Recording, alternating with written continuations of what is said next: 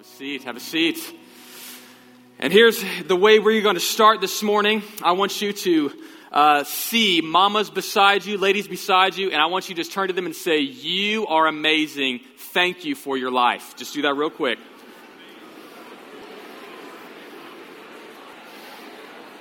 Perfect. And if you have a Bible, I know that can go forever, and continue that over lunch and the rest of your life. So if you have a Bible, jump to 2 Timothy chapter 1. 2 Timothy chapter 1, we're going to be looking at some lessons from the life of Paul's letter to Timothy. And so 2 Timothy chapter 1, let me read a couple verses for us to jump us off, and then we will continue in the sermon. My name is Kevin Barra. I'm the college pastor here at the Southwood campus. Y'all are amazing. I have an amazing wife, Hillary, who asked me on this Mother's Day weekend to not listen to me preach because she faithfully listens every week and instead sleep in and spend time at home with the children. And so on this Mother's Day, I let her do that, and then she will podcast me later on. So 2 Timothy chapter 1, starting in verse 3. Let me read that for us. It says this: "Now I thank God, whom I serve, as did my ancestors, with a clear conscience, as I remember you constantly in my prayers night and day. As I remember your tears, I long to see you, that I may be filled with joy.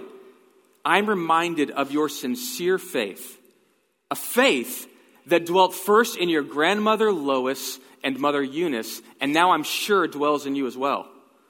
For this reason, I remind you to fan into the flame the gift of God which is in you through the laying on of my hands. For God has not given us a spirit of fear, but of power and love and self-control. Therefore, do not be ashamed of the testimony of our Lord, nor of me, his prisoner, but share in suffering for the gospel by the power of God." I love this section of Scripture, and I love this theme for this morning because there's a simple truth that I want us to get this morning, and it's simply this: that behind every great man, there's a woman rolling her eyes. Okay, I love that quote from Jim Carrey, and really it's not even that I want to get you to understand, but the truth is this: there are people behind us that have made us to who we are today. There are influences in our lives that have spoken, that have encouraged, that have made us to be the men and women that we are today. George Matthew Adams says it this way: "There is no such thing as a self-made man. We are made up of thousands of others. Everyone who has ever done a kind deed for us or spoken one word of encouragement to us has entered into the makeup of our character and our thoughts as well as our successes." And the truth is this: we all have spiritual influencers in our life.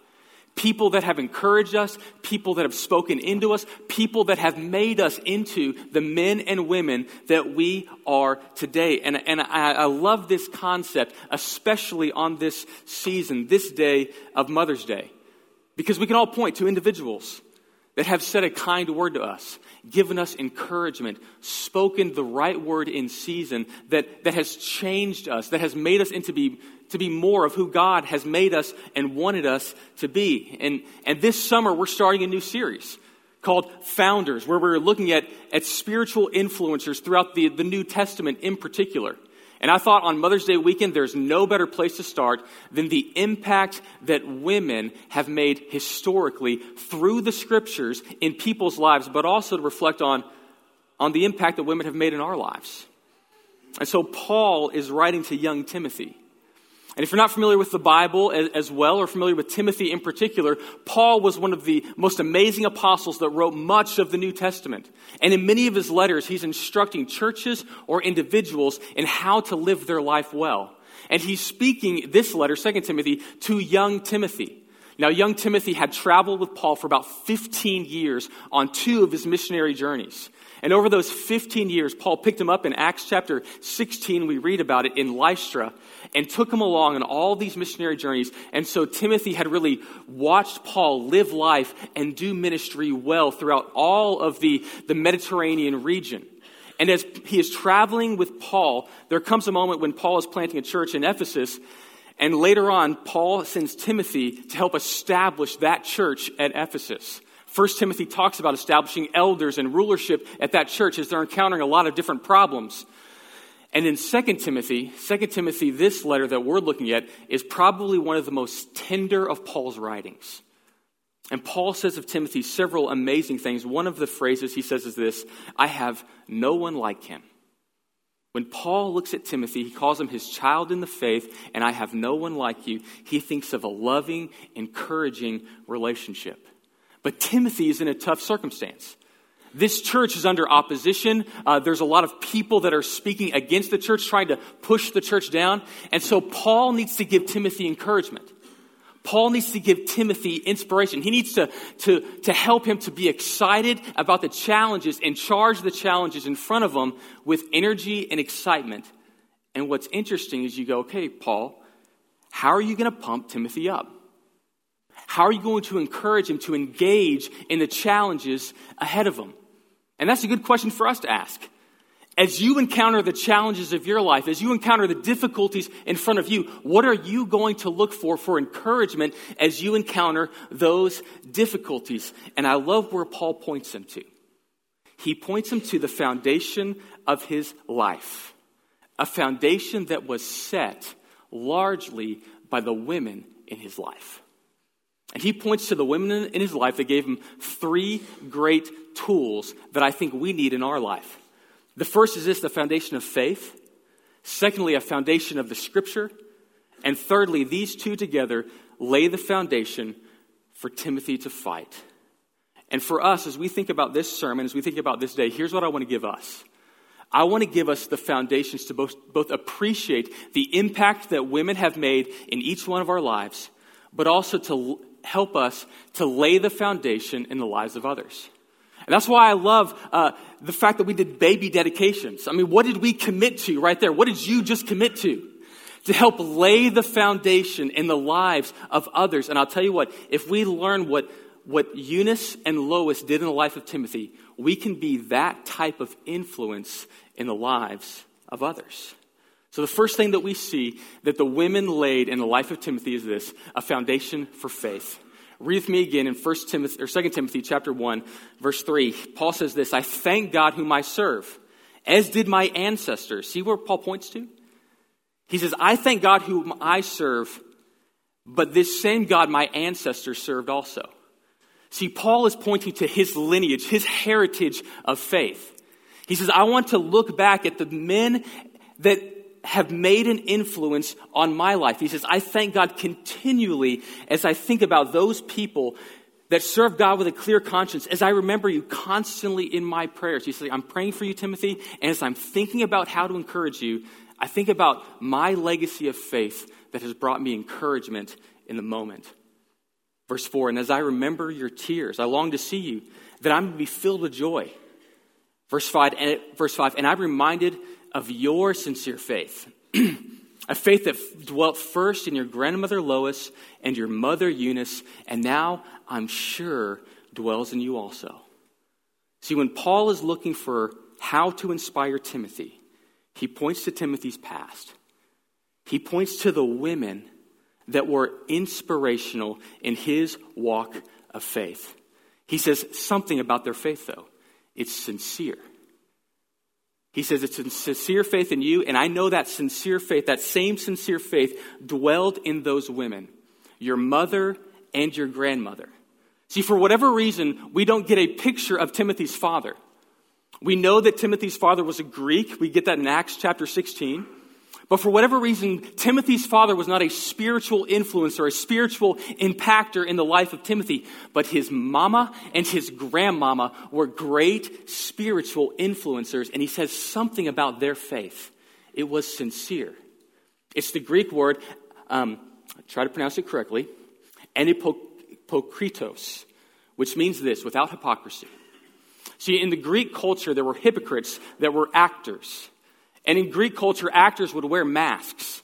And each mask would portray a particular character, whether it was a sad face or a happy face. You've probably seen these. And the hypocrites were there to put on a show, to put on a mask, to represent a particular character. But Paul says of this, when I look at your faith and the faith of your mother and your grandmother, let me tell you something about that faith. There were no masks. There was no pretending. They weren't putting on a show for faith. They weren't putting on the right clothes to look nice. There was something deeply changed within their heart. Who they were on the inside was reflected on the outside. The outside reflected an interior that was genuinely changed. And let me tell you what, ladies, one of the greatest compliments anyone can give to you is this, that you have a sincere faith. That what we see on the outside is merely a reflection of the deep heart on the inside. And Paul says of these women, I know that they have a sincere faith. Well, the question that I think most of us would ask would be like, well, what does that sincere faith look like? Well, Paul uses the same word sincere in several other passages of Scripture. And looking at those together, we can get a fuller picture of what sincere faith looks like. In Romans 12:9, it says this, let your love be genuine. Abhor what is evil, hold fast to what is good. There's something about this sincerity of faith which means it's genuine. It means it holds to what's good. It's pure in its essence. 2 Corinthians 6:6 says this, by purity, knowledge, patience, kindness, the Holy Spirit, genuine love. There's something about this genuineness, this sincere faith that is genuinely loving, that is genuinely caring for the people around it.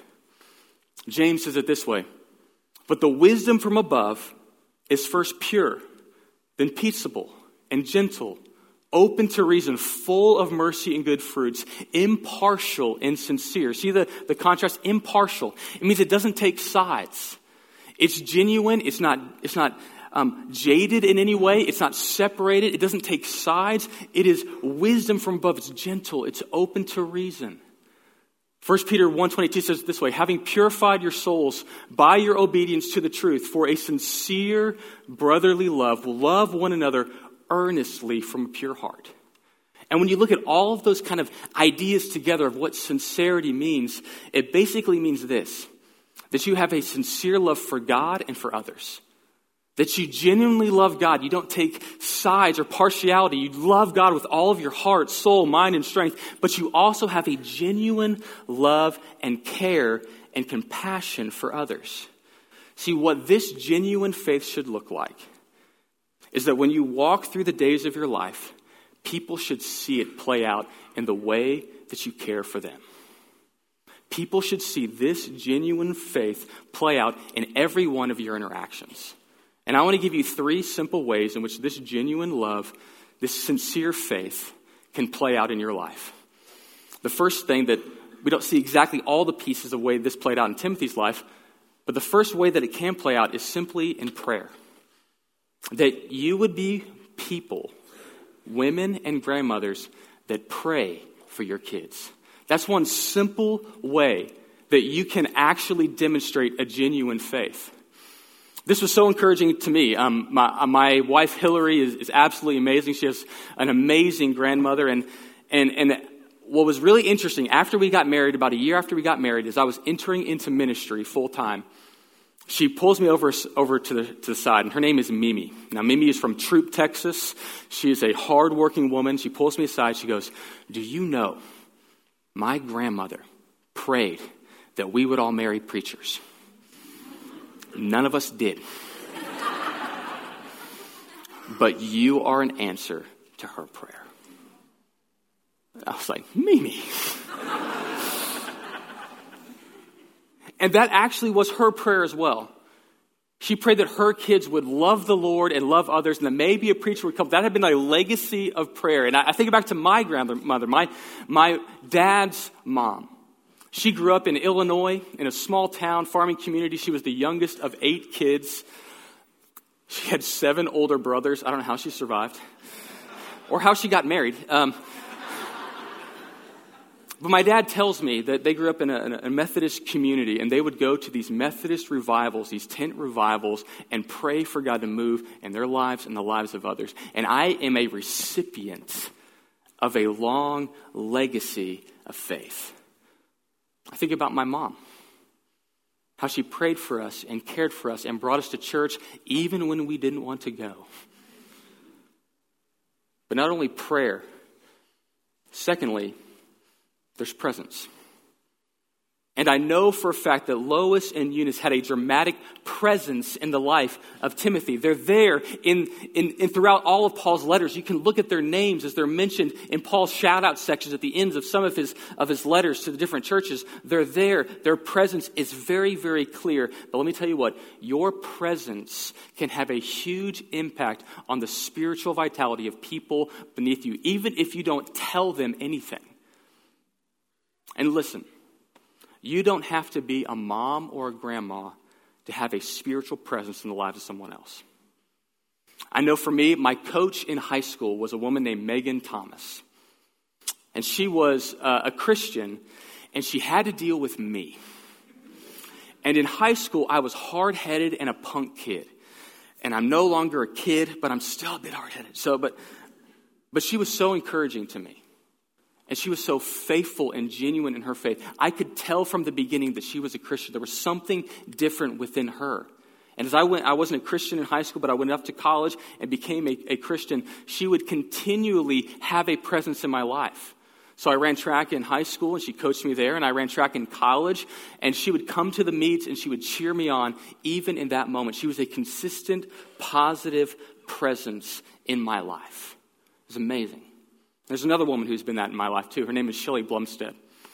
She works on staff. She works mainly at the Anderson campus, but she attends the Creekside campus. And when I was leading youth ministry, I was starting to have young kids. And my wife, she's amazing. She's a veterinarian. And on Fridays and Saturdays, sometimes she works in Katy at a vet clinic. And so she would be gone for a long weekend, some weekends. And I had, at this point in time, 3 of my kids. The 4th hadn't come along yet. And so I had Peyton, who was probably about 4, Micah, who was about 3, and Jesse, who was about 1.5 years old. And I'm at home alone with the 3 children. Not a safe place to be, right? As I'm there, the kids are playing on the couch, and Micah is wielding a wooden spatula. It is his guitar and his item of joy. And it's a thick, large, I don't know why he bought it, but it's a thick, large wooden spatula, and he's winging it, and Jesse goes to take it from him, and he takes that spatula and swings it across Jesse's forehead, slicing it across the way, blood spewing. I'm in the kitchen getting dinner ready, and I just see this curdling scream from Micah, not Jesse, right? He's in shock. Micah goes like, I'm sorry, and just like collapses on the couch. He's screaming more than my son who is maimed, right? And I'm sitting there, I'm like, I don't know what to do. I have no idea how to help. I've never been in this situation. And I'm sitting there going, I hate blood. What? I don't even know what to do. And the first person I think to call is Shelley Blumstead. She had 3 daughters. And I said, Shelley, there's blood gushing out of my son's forehead. My wife is out of town. She's going to kill me when she comes back into town. And she goes, I'll be right there. It's about 8:30 at night. She drives over, sits in the car. We drive to the emergency room. It's a simple fix, a little bit of glue. But she was there with her presence to bring calm and peace. That is one of the greatest gifts you can give. A friend of mine, Jacob Smith, who's a pastor of college ministry over to the Anderson campus. His son was sick. He and his wife had to go to the hospital. And Allison Ledette got up at 3 a.m, single woman, came and stayed at their house while they could be at the hospital with their young son. Let me tell you what, the ministry of presence is so significant. Prayer, presence. Thirdly, encouragement. That you could be one to speak encouragement into the lives of the people around you. Women, you don't know the power of your words.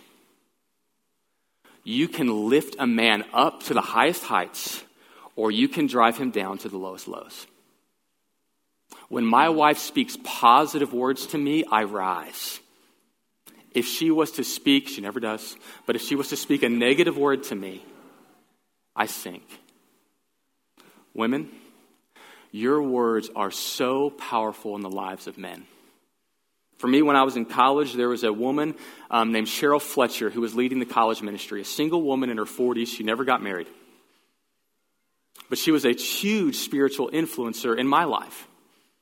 And I remember at one point in time, we're doing like a little prayer meeting, and I'm praying in our little group, and she says, "You pray to Jesus well. Why would you pray some more for us?" And I'm like, okay. And I just prayed. And a couple of years later, I became an intern in that college ministry.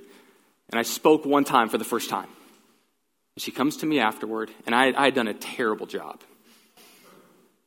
And she says, "You have the tools to speak the word of God to people."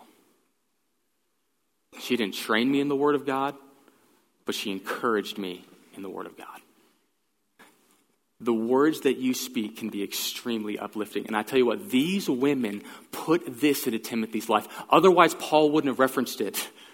If they were a dark spot, he wouldn't have talked about them. But these women crucially spoke positive words. They were present in his life. They prayed for young Timothy. And not only did they do those things in life, not only did they have a foundation of biblical faith that was laid in the life of Timothy, secondly, these women did something else.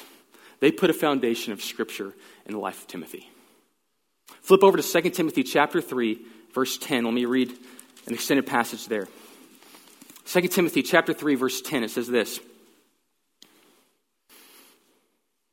Paul, at this moment, is warning Timothy about some challenges that are going to come at the beginning of the chapter. And he says, here's how you overcome those challenges, verse 10.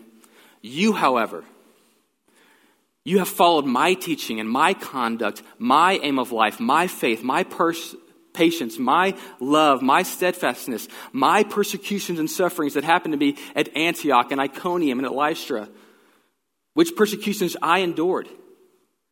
Yet from them all the Lord rescued me. Paul first points to himself. He says, this challenge, indeed all who desire to live godly in Christ Jesus will be persecuted. Timothy, this is ahead of you. While evil people and imposters will go from bad to worse, deceiving and being deceived. But as for you, here's his instruction, but as for you, continue in what you have learned and have firmly believed, knowing from you whom you have learned it, and how from childhood you have been acquainted with the sacred writings, which are able to make you wise for salvation through faith in Christ Jesus. All Scripture is God-breathed out by God and profitable for teaching, for reproof, for correction, and for training in righteousness. Well, Paul says this, there is a foundation of the Word of God that has been laid in your life. See, the first thing that we need, the foundation that we can lay in people's lives, is a foundation of faith. The second foundation is this, the foundation of the Scripture. And Paul's warning him, hey, there's going to be challenges ahead, but let me tell you about what's going to help you stand in the midst of those challenges. I want you to be rooted in what has already been rooted in you, the Word of God. That's the foundation I want you to stand on. I want you to believe and put your faith in the Scripture that has enabled you to stand throughout this. And he tells us three things that the Scripture does.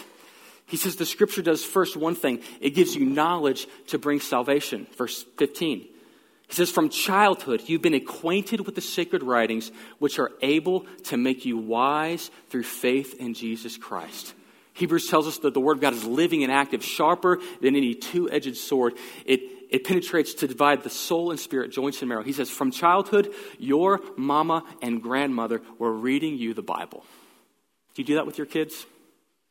Are you one that opens up the Word of God and encourages your sons and daughters in the Scriptures, mamas? Do you speak the Word of God to them?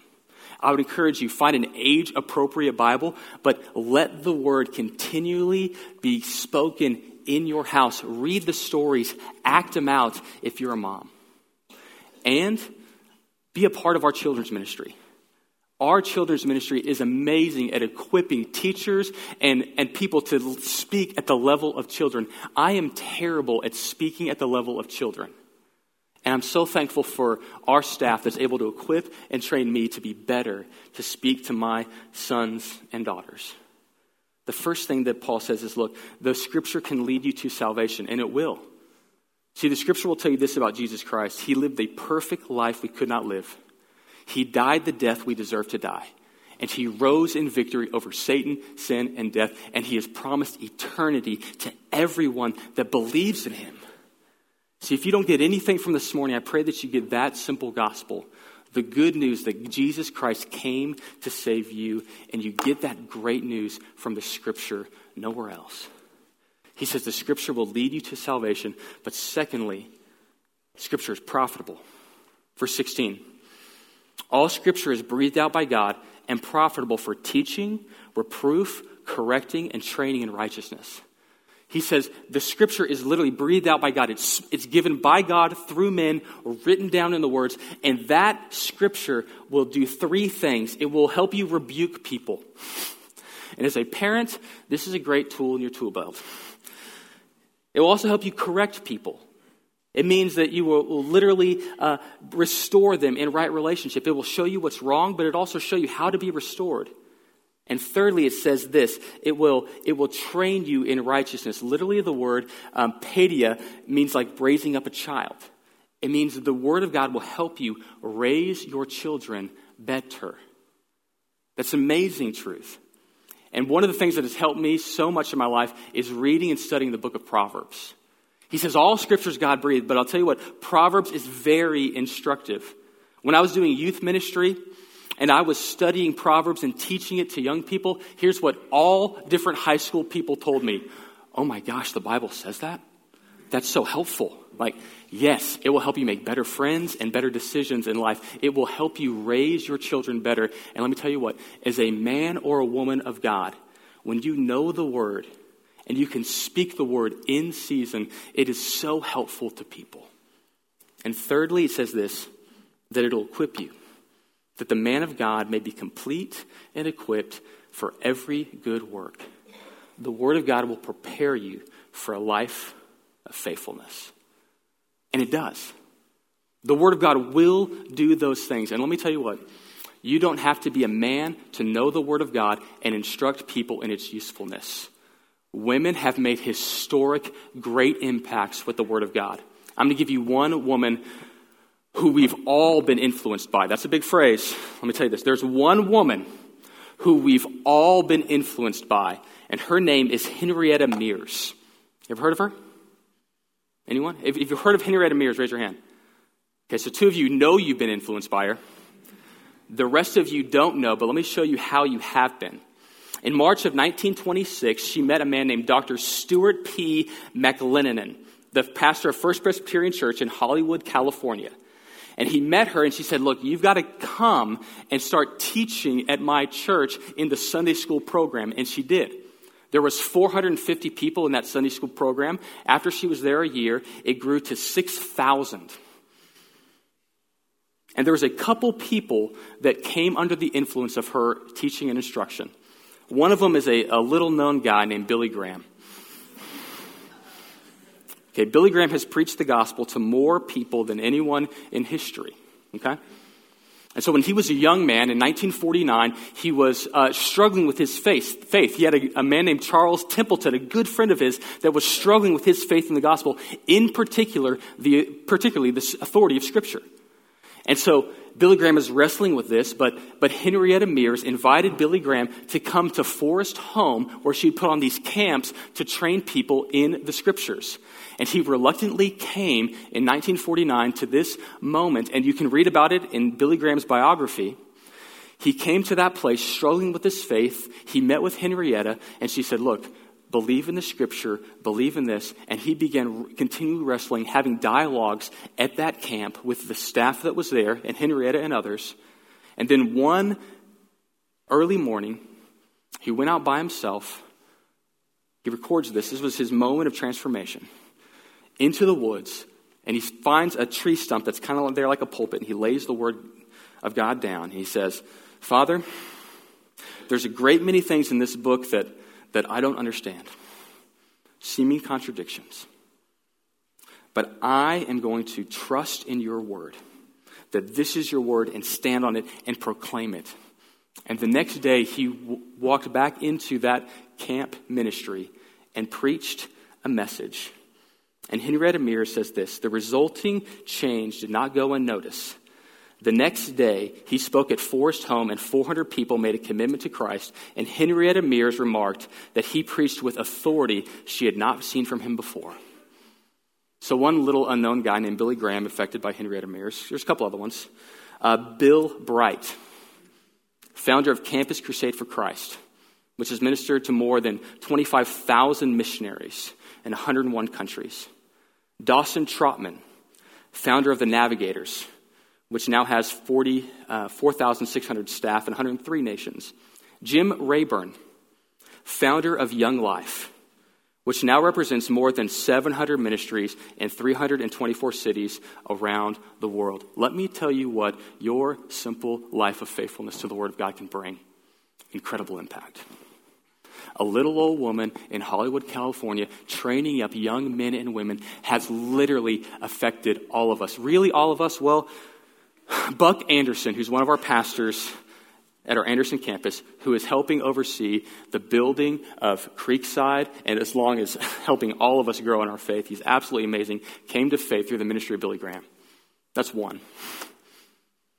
All of us can point to some lines of Young Life or Campus Crusade or others that have influenced us through the life of faithfulness of one woman. I don't know what the impact of your life can be, but it can be big. And let me give you a smaller version. You're like, I can't be Henrietta Mears. Maybe not. But there could be a lot of Marcy Coreys in this room. Trey Corey's a pastor, campus pastor here. His wife, Marcy, is amazing. If you haven't met her yet, you need to meet her. She has done sorority ministry in this community for a long time. 2 of the women that she has discipled are on staff here currently, Kristen Trapnell and Kelsey Smith. And I was talking with Kristen about this, and she goes, if we could somehow pull up all the women that she's influenced over the years, I'm like, yeah, we wouldn't be able to fit. And how has she done that? Simple faithfulness in leading a Bible study with sorority girls. That's it. Simple faithfulness over time. And so what is the simple application? How can I be prepared to lead people in the Scripture? I'll give you one simple way. Get in a small group Bible study, a grace group here at Grace Bible Church, who will help you study the Word of God for yourself. Or secondly, if you're like, Kevin, I've done all that, then go lead. Go lead a Bible study. Be part of the ministries that we are. Be a part of giving that faith into the lives of others. And the impact is remarkable.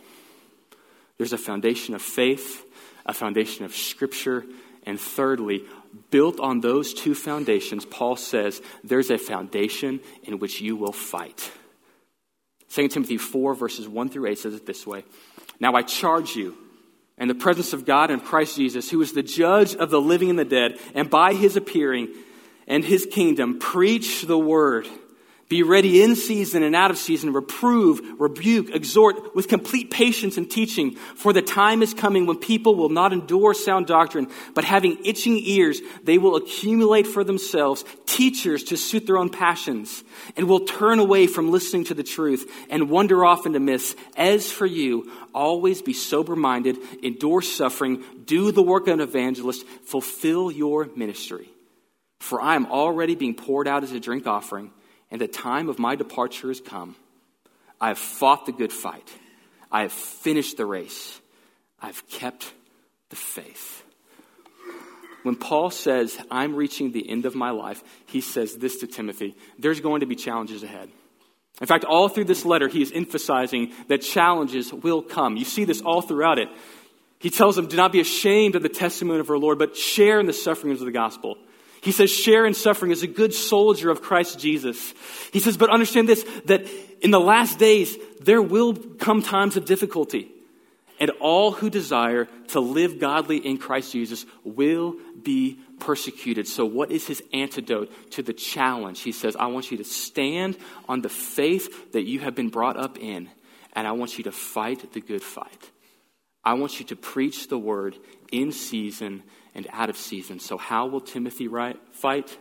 He will be ready in the word, and he will speak the word. What is the foundation that's going to enable us to stand in the difficulties that come? It's that we're rooted in the word of God, and we speak the word of God.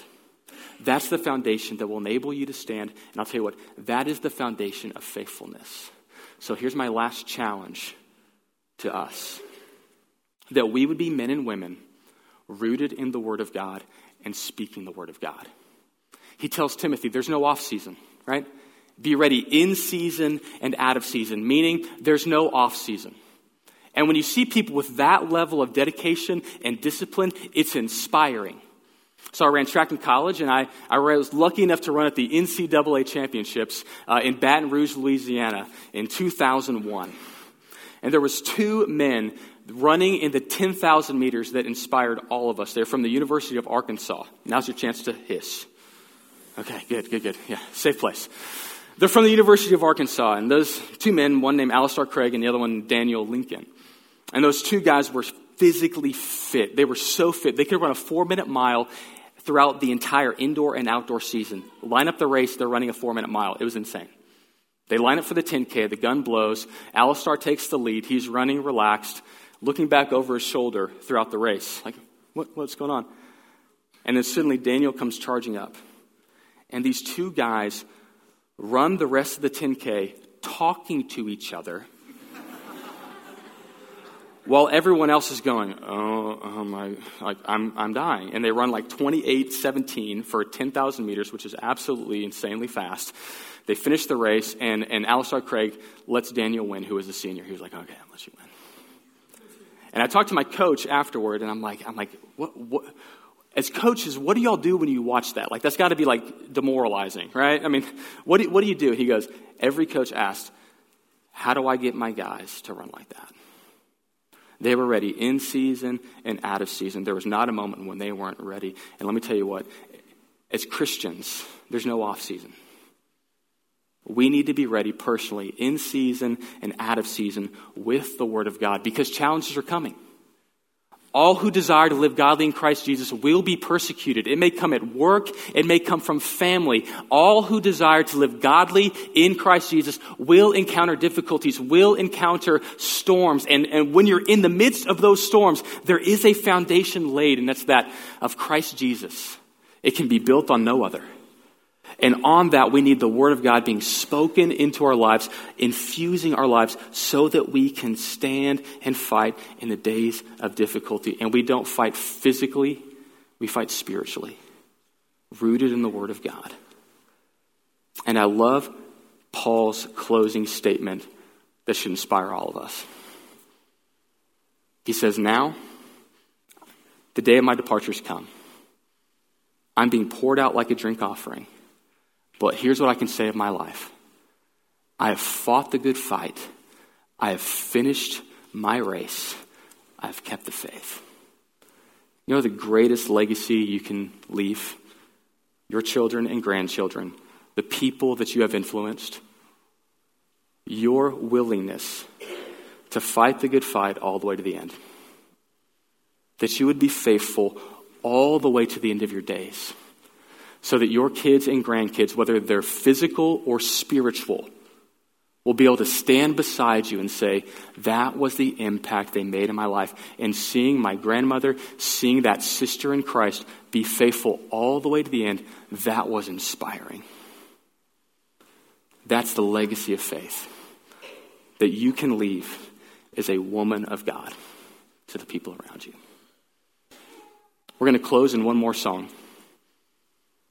And it's center my life. If there's anything our lives need to be centered on, it's this. The person of Jesus Christ and His word to us. And so I'm going to pray for us as the band comes. I'm not sure what God has spoken directly to you this morning. Maybe you need to get in a Bible study. Maybe you need to thank the spiritual influencers that have spoken into your life. And today would be a great day for that. Whether they have kids or they're not, you are their spiritual grandkids. But that all of us would say, Lord, help me to be a man or a woman who lays the foundation of the Word of God in the lives of others. Let me pray for us. Lord, thank you so much for your word. And I thank you so much that there have been men and women in our lives that have made us better. And Lord, in particular, I thank you, Lord, that you have put amazing, godly women of faith that have inspired us. women with knowledge of the word that have instructed us, women that have spoken encouragement to us, women that have prayed for us, women that have lived a life honoring you all the way to the end of their days, that have inspired us to do the same with our lives. And so, Lord, as we celebrate this Mother's Day weekend, I pray that you bring to remembrance all the people that have encouraged us along the way, that we'd give them a call or a text and thank them. And Lord, that we too could be the men and women that are the first influencers in the lives of spiritual sons and daughters. We ask that in Jesus' name. Amen.